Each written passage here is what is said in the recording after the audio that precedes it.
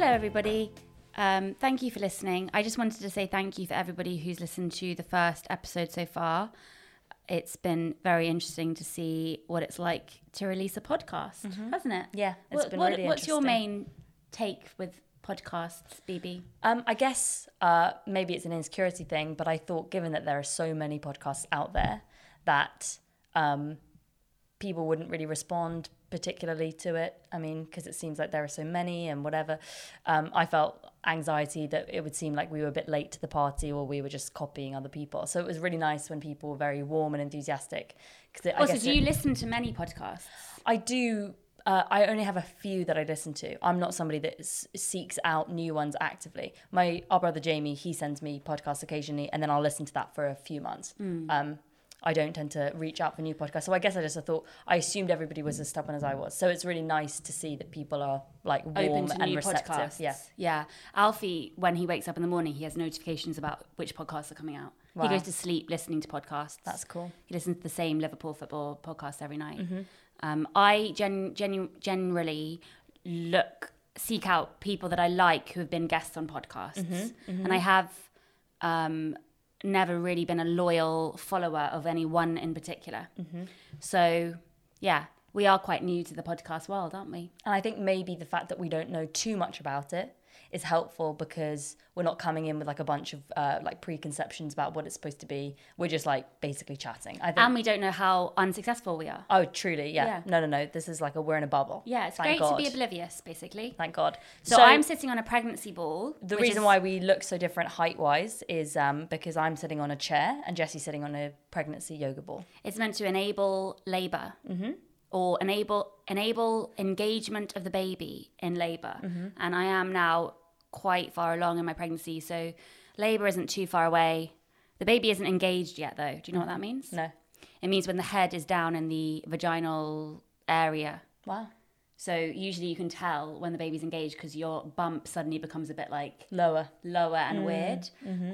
So I haven't got there yet, and I am starting to think about labour in a more serious way. I think I've decided I want a water birth. So you have that in your birth plan? Yeah, I mean, obviously there's no point in having a birth plan, but if you want a water birth, you have to say that's something I would like if everything went to plan. If nothing happens, so there's no like disaster and it's not a risk pregnancy, which it hasn't been so far, then I can opt for the birth centre and have a water birth. And I just thought it'd be really nice. Although it does make me kind of like really worried about what swimsuit I would wear.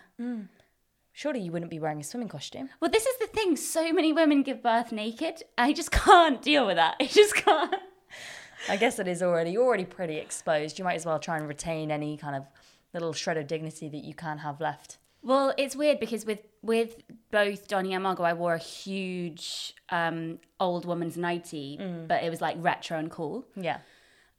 So I thought I'd wear that again, but it was actually, I remember giving birth to Margot in the height of it and being really worried that my outfit choice was going to affect the birth because they had to keep wasting time hoiking up my Aloha Hawaiian nightie. And I thought, imagine if I've like done something bad that like, you know, because it was a distraction for them and they lost time.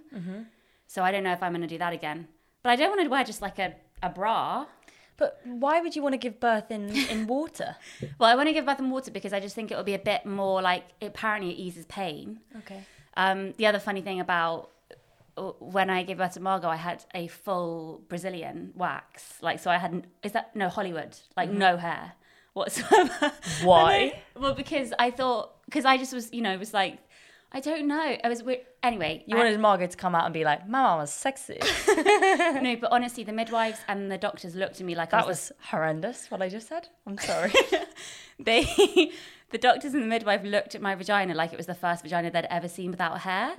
So I was quite like, guys, come on. They were taken aback, clearly. They were really taken aback by how bald it was.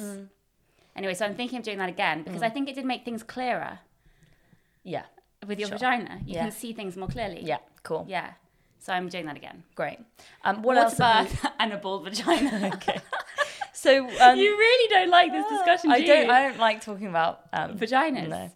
I don't like talking about vaginas either, but I think it's important that people do talk about Sure, vaginas. not because I think there should be any stigma, and I think that they're all wonderful and beautiful and whatever, but I also find it funny and embarrassing. So I just find it difficult when women say they're beautiful, though. I'm sorry. I think it's an interesting divide in feminism where it's like one half of people think that you should be completely open and embrace everything about female sexuality, which I do believe in, but I don't necessarily think that means being crude or like talking about things that you wouldn't necessarily otherwise say in order to try and prove some sort of a point. I don't think I'm more of a feminist if I'm like talking about things in a particularly unladylike manner. I know a lot of people don't agree with that like idea. No, it's very on your age group right now, because a lot of, there's a lot, people are much more open about talking about things like masturbation, like, and all of that, like vulvas. Which people are much more open. It's like a daily vocabulary now, which would have just been so shocking when I was your age. Like it wouldn't have. Maybe I was very sheltered, but like it is. We're much more open now. Yeah, and I think that there's a place for it because it does destigmatize, and I don't think there should be any shame around female sexuality. But at the same time, I don't think in order to be like a valid female who believes in equality that you have to talk about things in a way that like makes you feel uncomfortable, because personally for me it's not something that I do like to talk about. But I don't think anyone likes to talk about it, but I think it's just something that comes up. I think some people do really like to talk about this podcast. I think that you enjoy talking about your vagina. No, we haven't. I don't. I genuinely don't. I also really don't like saying the word vagina. Nor do I. But what other word is there? It's really hard, and it's really hard with Margot to like say what it is. So we call it a mini, but then she just says it all the time. Yeah, she does say it all the time. She is going to be one of those people that loves to talk about it. It's really, really worrying. She's going to be a big feminist on Instagram in a few years. She is, I can tell. Anyway, so what else have you been up to recently? So I found my diary, which we talked about in episode 2. Great news. But I've been so stressed with writing my book that I haven't really been as fastidious about documenting every single thing that my kids do in my diary in the last few days, and it does make me feel slightly off kilter. And I do find that when I am more disciplined about writing my diary, I'm a better writer. So I think I've got worse, and I think my book's going to be worse for it. Do you think that most novelists are fastidious diary writers? Well, I recently read a book, which I gave to you, and I think you just ignored, called Negative Capability. I've been reading that. It's really good. But it's a bit like she's out of our age. We wouldn't usually read somebody.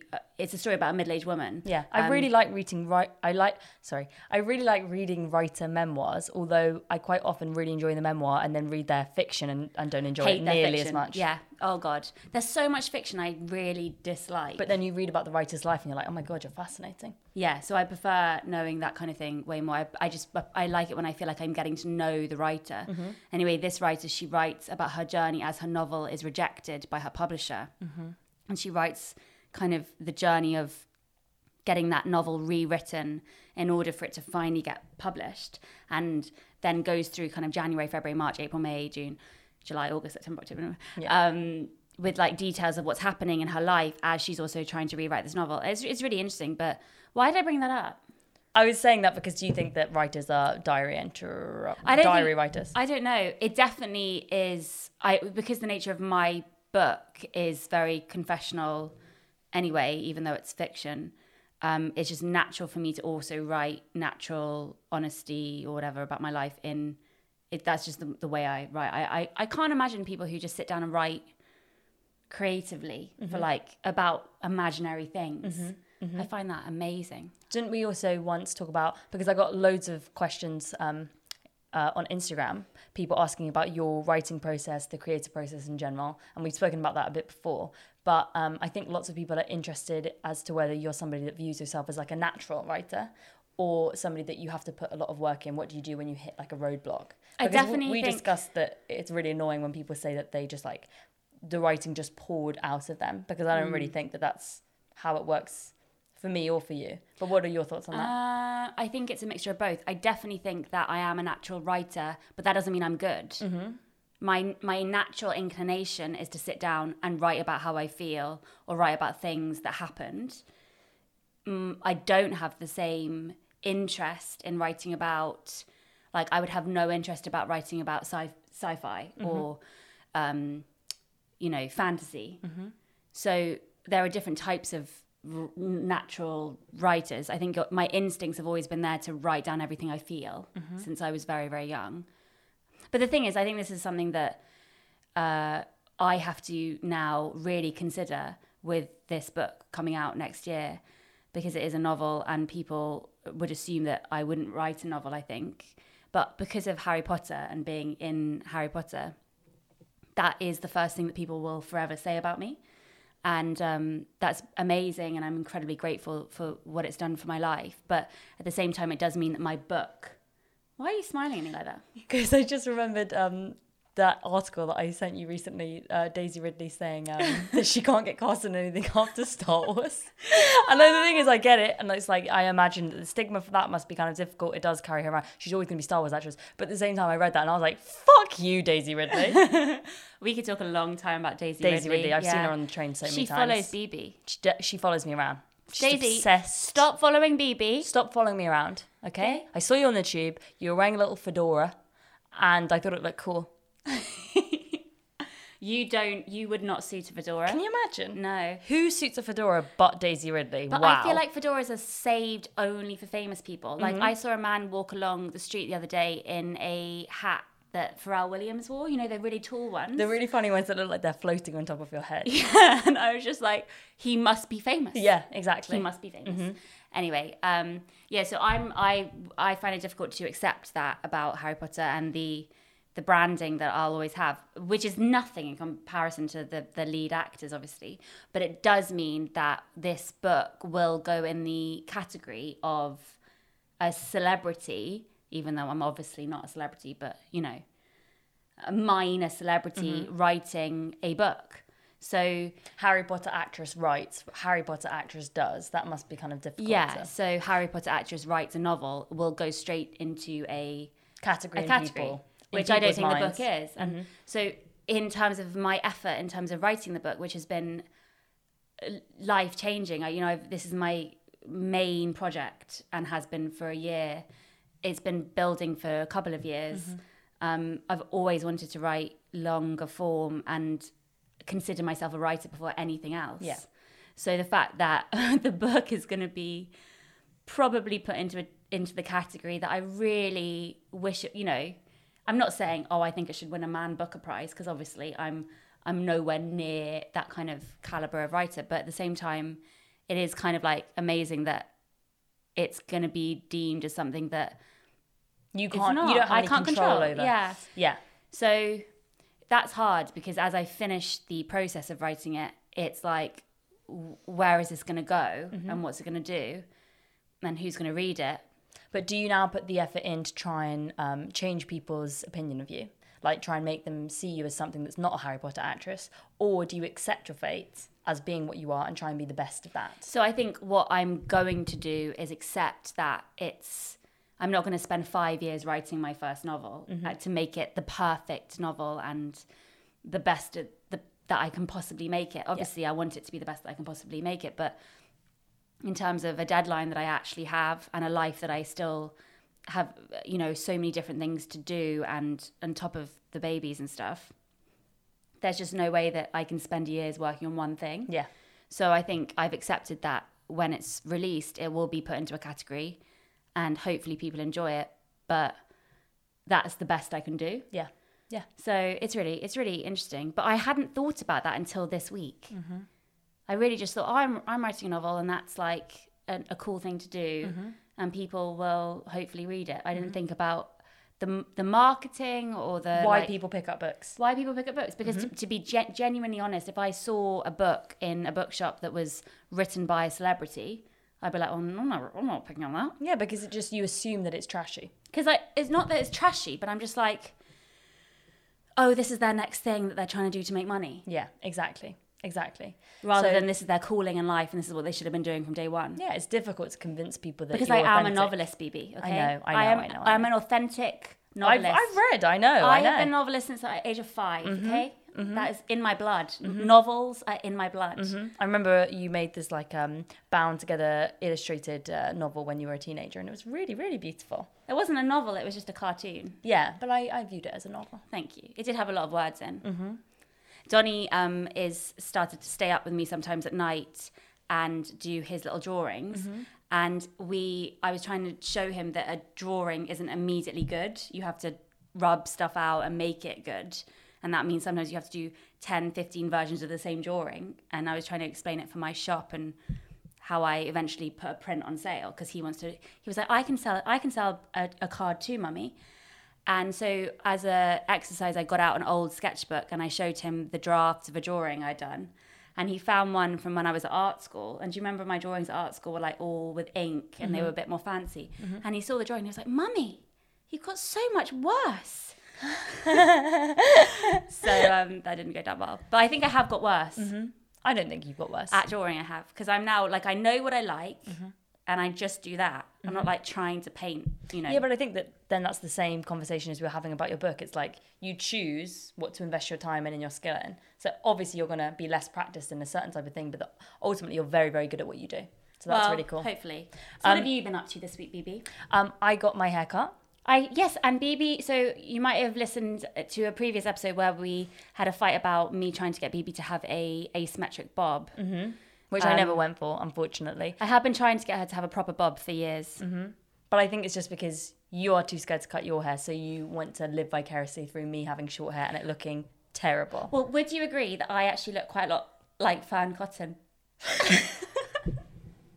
Oh my God. Do you think I look like Fern Cotton? Not at all. Not at all. How can you say that? Not even to a degree do you look like Fern I Cotton. look like Fern Cotton. Absolutely not. You don't. I'm not as thin as her, but if I was, I would be very, if I was thinner, I would It's look not like at all about size thing. My I think nose- facially, no, you my don't. like nose her at and my all. jaw and my nostrils. You don't look like Fern Cotton. You look like Binna from Big Brother. Kinga, not Binna. Binna, Kinga. Kinga from Big Brother. Yes, I'm a mix of Kinga and Fern Cotton. You look like Kinga from Big Brother. She's actually now a bodybuilder. Makes sense. Yeah, Makes sense. I do look. Okay. I want you to get a photo up of Fern. We're gonna get Kinga here, and we're gonna get Fern Cotton okay, here, so- and you can comment to see which more Jessie looks like. I have identical nostrils to Fern Cotton. Anyway, she's had a bob recently. Ooh. And she looks really good. So it's given me courage to maybe get a bob, because I do see one of the questions here is Why- Jessie's hair.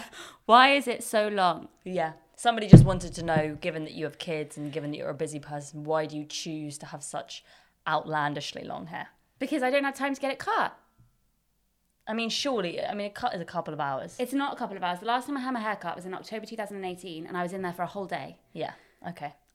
So Okay. anyway, you've had a nice haircut. My hair was very, very damaged. Also, I've had a lot of hair loss in the last year due to stress. And dyeing. Because dyeing hair is evil. I haven't dyed my hair in over a year.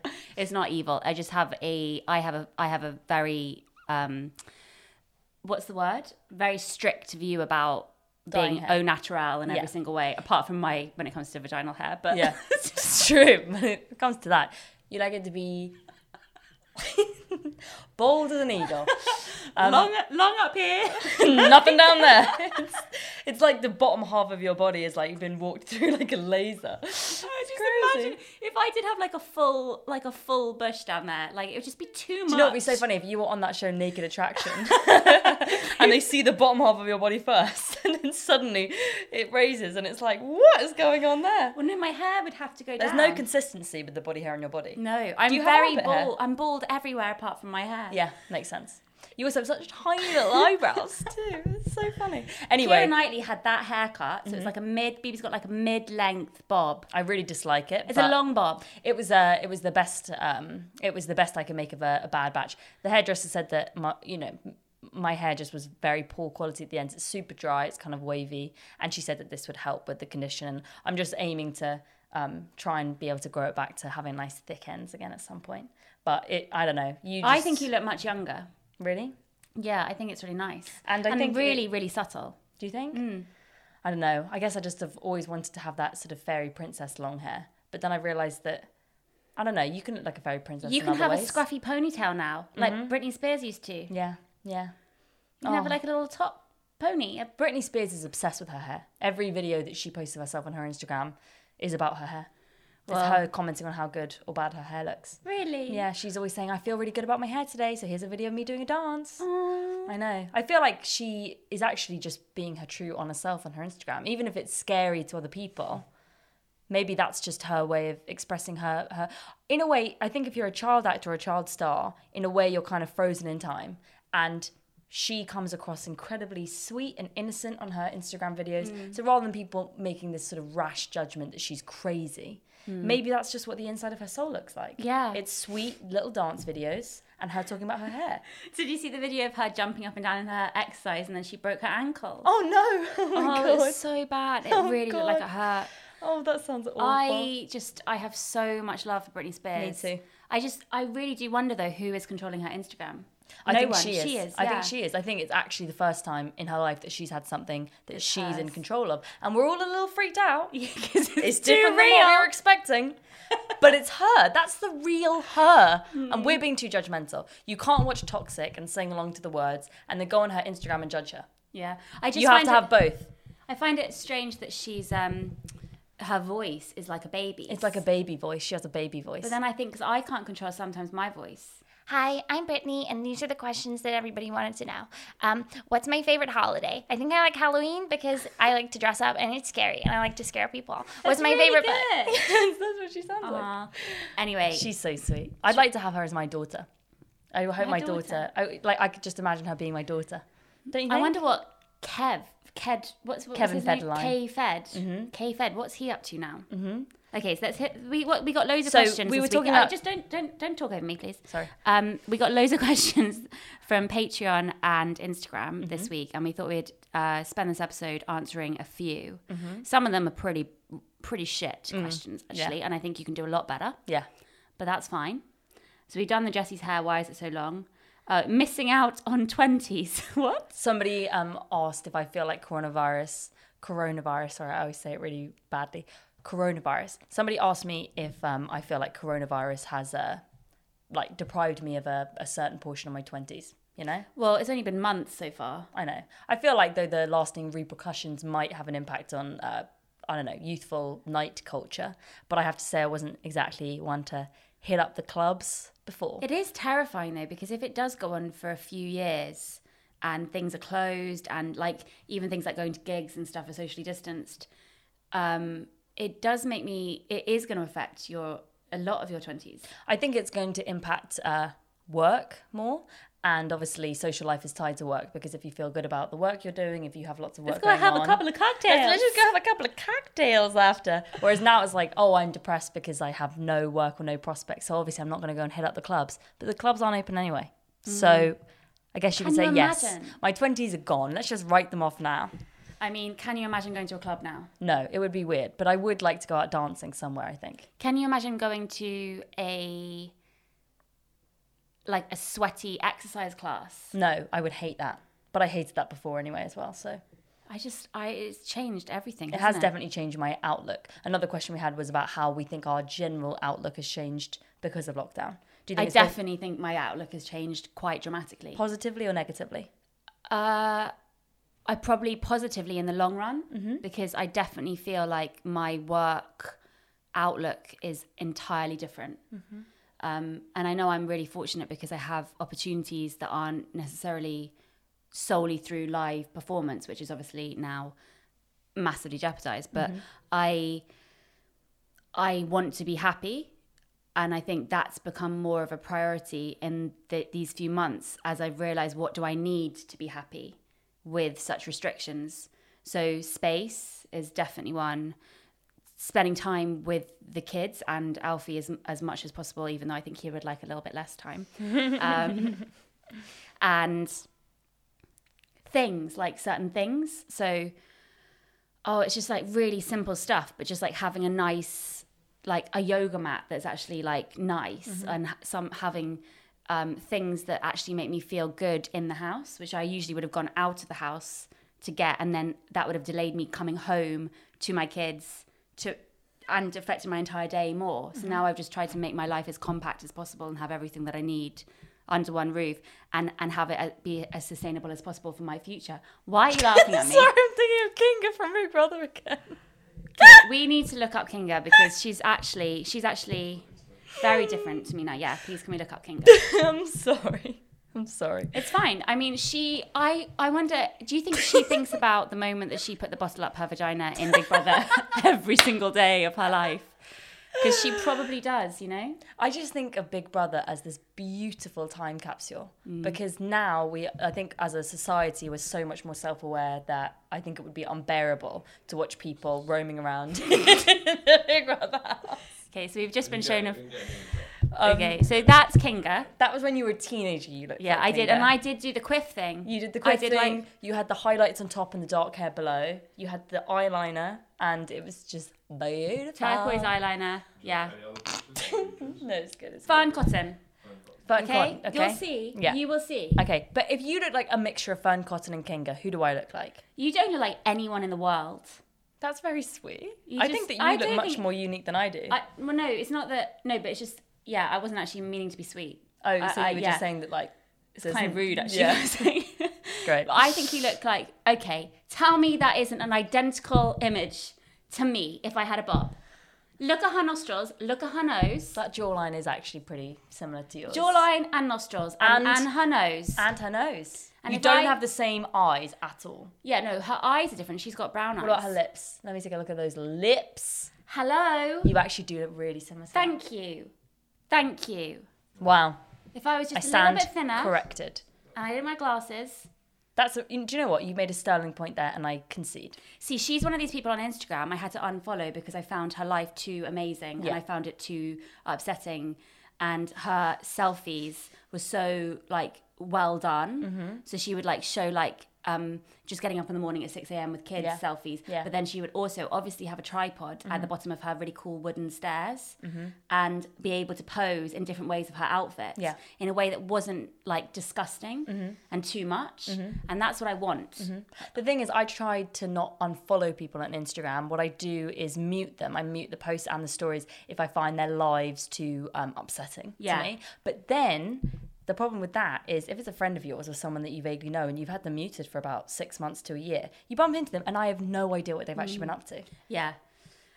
And it can be really embarrassing. But do you look at who's watched your stories? Oh yeah, and I read so much into it, and I know that it's ridiculous because so many people just blandly watch through stories. But I mean, especially when I was like single and like in love with boys and stuff, the second that somebody looks at your story, you just instantly think, "Oh my god, he looked at my story because he loves me." But you they know? are in love with you if they watch your stories. I know that's what I'm convinced They of. are in love with you. That's That's what I'm convinced of. I have to train Alfie to not look at women's stories. Because they're going to think that he's in love with them. And if you are a woman who doesn't think that that person is in love with you, even if What's it's, wrong with you? Yeah, like you're too cocky. Exactly. What happened to your soul? Actually, no, they're not cocky. They're above it. They don't even need so above to think it. about Yeah. that. Oh, it's amazing. So I've muted a load of people Mm-hmm. recently, and I still see them come up on my stories. So like That in means terms that- of they've watched it. Do you think they know that I've muted them? No, nobody would know that you've muted them. It's when people are hyper aware, they can tell. If you haven't watched their stories for a while, they might text you and be like, "What? Why did you mute me?" Yeah. You know. But I'm not great to my friends anyway, so it's fine. Anyway, I saw Fern Cotton come up on someone else's stories recently, and so I've built up my confidence Integrated her back into your life. integrate her back in, and She's your doppelganger. We have the same nostrils after all. You which do, is my- and we have very different nostrils. Yeah, you're very lucky. You're No, very you're really lucky. You have a beautiful no, nose. no. We can do a whole podcast episode on my nostrils, but I don't want to. Mum thought I had a lazy eye for 2 years because my nose is actually closer to one eye than it is to the other. So sometimes when I'm looking directly at someone, I look like I've got a slight lazy eye. All my favourite people have had lazy eye problems in the past. Great. So what's this one? Masks. Political? Somebody asking if wearing masks or not should be politicized. Do we believe... What do you mean? Should you have a political slogan on your mask? No. Do we think that it's a political issue, seeing people choosing to wear masks or not? No, but I think the people who don't like their chins are so happy right now. Gotcha. Because they can just put their mask down there and they walk along. I saw that celebrity singer, what's his name? Tom Odell.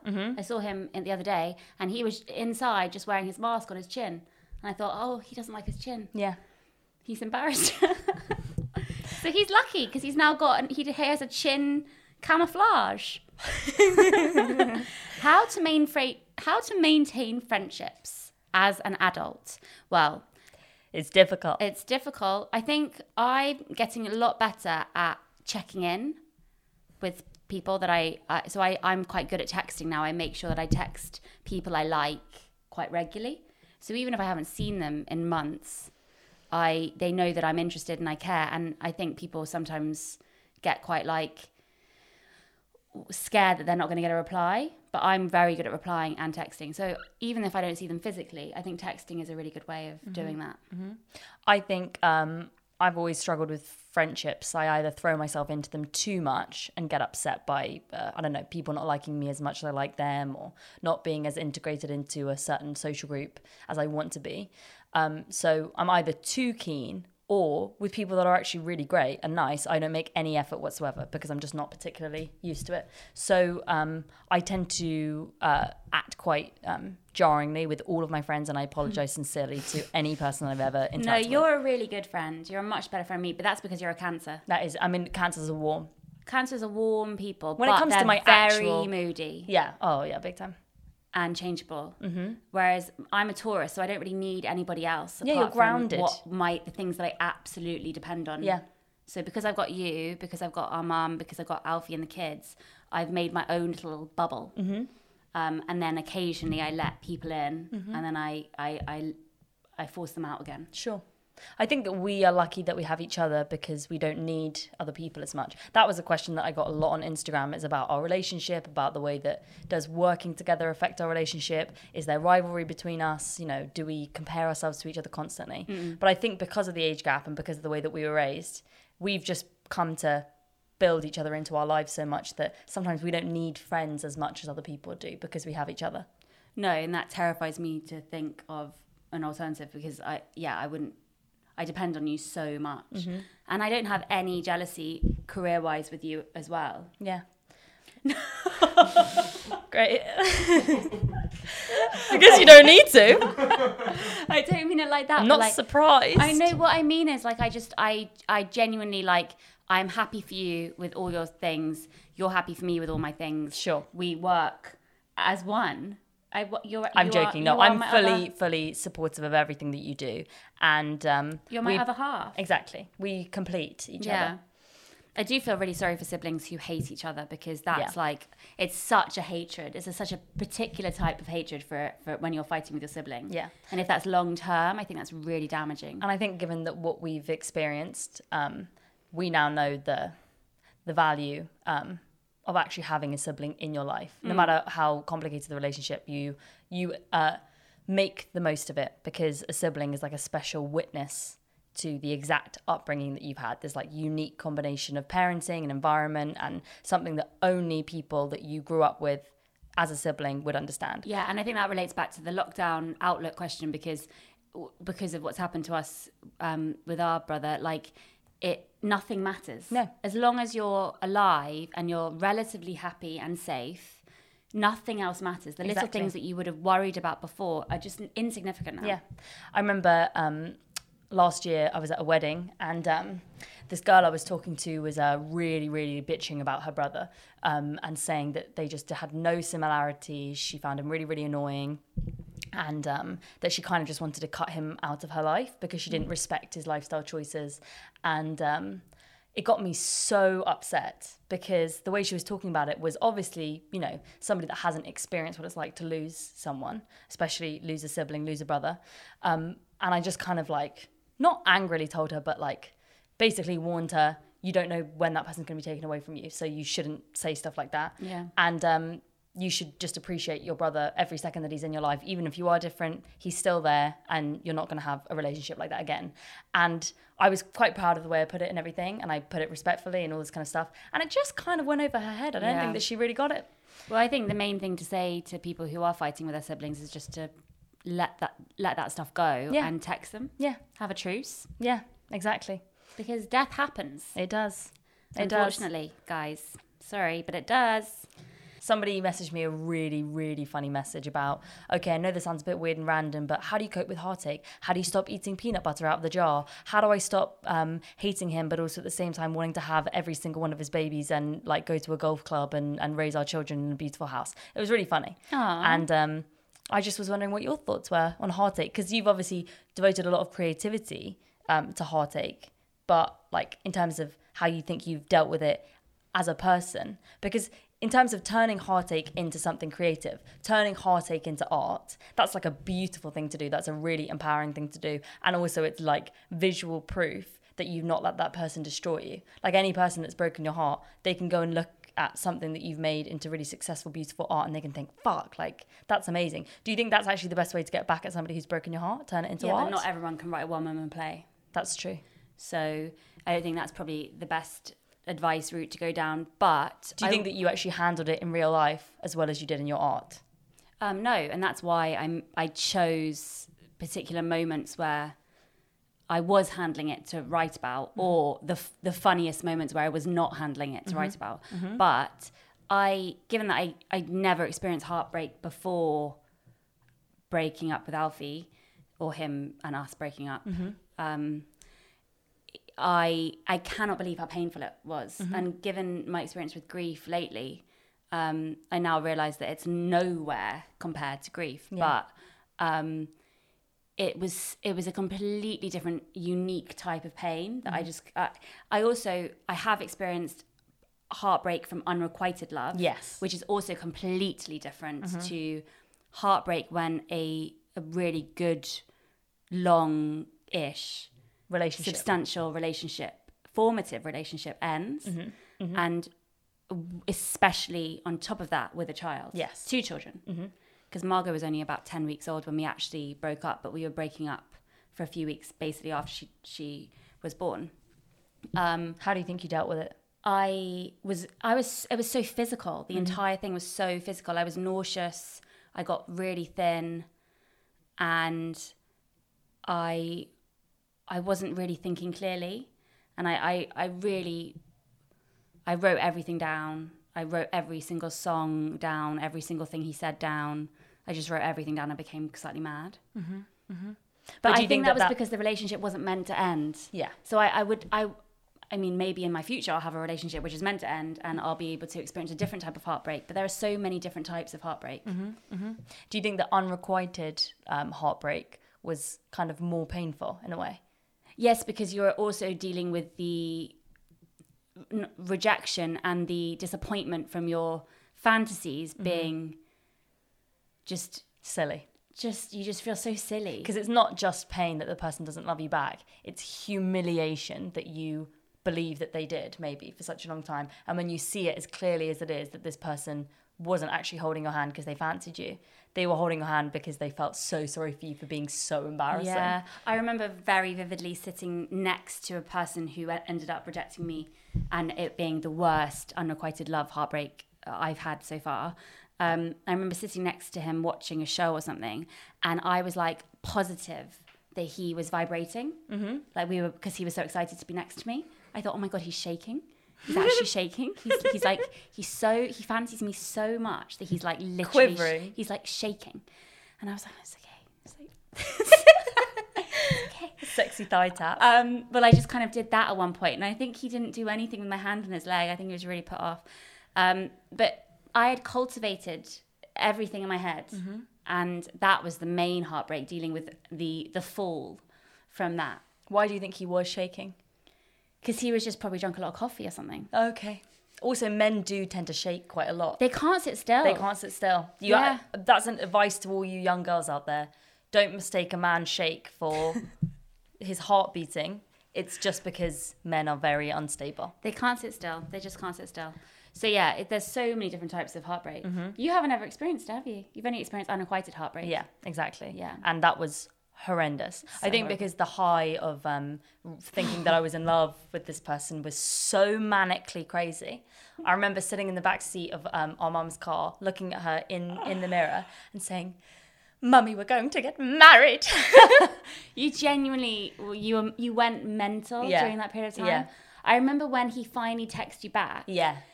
In that week. And also, you had made him up. Because he wasn't that great. No. He wasn't that great at all. But he's shown a bit of interest. Texted me a lot. And you just grabbed along. He was one of those early texters. Finds out who you are, meets this new person, texts you all the time. made me crazy. No boy had ever texted me in such a funny, cool, witty way. No boy had ever like gone out of his way to show such love and interest. And then when he asked me to help him out with all these administrative tasks, I thought, that's so exciting. He wants me to be in a part of his life. He respects my opinion and my values. And you're his wife. And I'm his wife now. Like, we do things together. We go to the office. Actually, this is a good topic, marriage. Because you are much more traditional with me in lots of ways. You believe in marriage. Sure. Yeah. I would and love... you want to get married. I would love to get married, yeah. Yeah. I would love it's it. just not going to happen for you. I know. It is. I can see it. I can see it. No. But it's like, I You think... want to get married. That's so pathetic. I know. That's so fucking But the thing is, I'm not sure that I love the idea of being, like... I don't really care that much about, like, the wedding and stuff. Which is, I think, what a lot of girls get caught up on, like the idea of what your dress is going to be like and the music and all this kind of stuff. I just really like the idea of being married, of like having somebody that you share this life with and belong to and stuff. It's so strange because I've never ever fantasized about it. Have you ever fantasized about your wedding? Yeah. Really? How recently have you fantasized about your wedding? So sometimes, like, you know, Spotify shuffle, cool, let's see what happens. Maybe a nice romantic song comes on. I might be thinking about my first dance. Sometimes I'm thinking, did we rehearse it? Did we go to those really embarrassing wedding dance classes where we like learn a special dance for it? But then at the same time, that's embarrassing. I don't want to do that. But I also don't want my first dance to be really poor. Like he's so much taller than me. Like I don't want it to be like really embarrassing awkward dancing. Sometimes I think about these things. It's so funny though, because even almost 3 kids in with Alfie, you're like, I wonder if he'll commit. Like, is he my boyfriend? Does he know my surname? I guess in a way it shows that I have quite a lot of self-confidence, despite how like cripplingly anxious and sort of insecure I am in other ways. This unfaltering belief that I have that I'm going to get married one day in a big romantic gesture is kind of symbolic of the fact that I do believe that I deserve to be married. But that's really nice. And I think I have been stamped out of that. Yeah, and we've come from a broken home in a way. So I think that anybody whose parents are separated, maybe subconsciously, even if you don't admit it yourself, is going to want some sort of like romantic unity. Yeah, but that's really interesting because I don't consider it a broken home really? At all. No. I just don't have any faith in any relationship succeeding. Okay. Any relationship, like apart from with children. Apart from people that I are in my life and I adore. Like I just can't see. I have such low hope in my life. Yeah. Great. It's so weird. Yeah. Because I've always been like that. I've always been so pessimistic about my future. Yeah. I think good things happening. Yeah. But you're type A and I'm type B. So I feel like you're more realistic. You don't let things sort of get out of hand in terms of your imagination and your expectations. But weirdly, that kind of allows you to go further. Whereas me, despite the fact that I'm really lacking in motivation sometimes and I constantly start things and then don't finish them and I have all these kind of like anxieties and insecurities, I still have like these locked box things that I put on such a pedestal, like marriage and romance and like, you know, future career success that I actually do still believe in. You know, I actually have like, there's one part of my brain that's like incredibly confident and sort of ambitious, which is very funny. I wonder in a couple of years if that will be gone. Gone. I think it will. It's starting to fizzle out. I don't know if it will. I think it's really good. I think that would be, I would be a nicer person if I had that level of hope. But it's funny because we were driving somewhere the other day and we drove past a place where I had seen someone ages ago going into a shop to try on a wedding dress. And it triggered in my mind a thought I'd never had about trying on a wedding dress. I never even considered me in a wedding dress. And so I jokingly was like, when are you going to ask me to marry you? Or something like that. Yeah. We were alone. We didn't have the kids with us. Because they, funny enough, do talk about marriage a lot more than we do. They think that we're married, I think, which is so sweet. And Margot's at that age where she's like, she talks about weddings and films, and she wants me to practice wedding dances with her and do like wedding kisses. It's great. So you're seeing it from the completely other end, which is not that far away from you. No, it's exactly the same, actually. Anyway, so I said something like about marriage to him, and then it began a discussion about actually getting married. And I quickly realised that he absolutely does not want to get married. But like I've always known that because he's been married before and stuff, and I know that he's a bit like, you know, traumatised maybe by the system of marriage and divorce, even though he's, you know, he got married very, very young. And he had kids very, very young. I think he's just a bit tired. Yeah. I think he just needs to just slow down. Yeah, maybe. Yeah. Maybe. Anyway, so I was like, oh, right, okay. But it was so weird because I'd never thought about how nice it would be to get asked. It would be nice. Maybe it would be nice to be asked. You say... Yeah. It would be, wouldn't it? It would just be a nice moment. I mean, it would be flattering. I would ruin it. I would absolutely ruin the moment because I would laugh. Like when he told me he loved me for the first time, I laughed, and he was crushed, and he still brings it up. So I know I would laugh. But now we know he's not going to ask me, so it's fine. I think maybe the reason why you said that you never thought about it, never imagined yourself trying a wedding dress, never imagined yourself at a wedding, is because you didn't actually want to have to come to that conclusion if it was likely to happen or not. Not thinking about it is another way of not really dealing with it. Whereas with me, like, I don't know, I think about it a lot, or at least I think about it more than you do.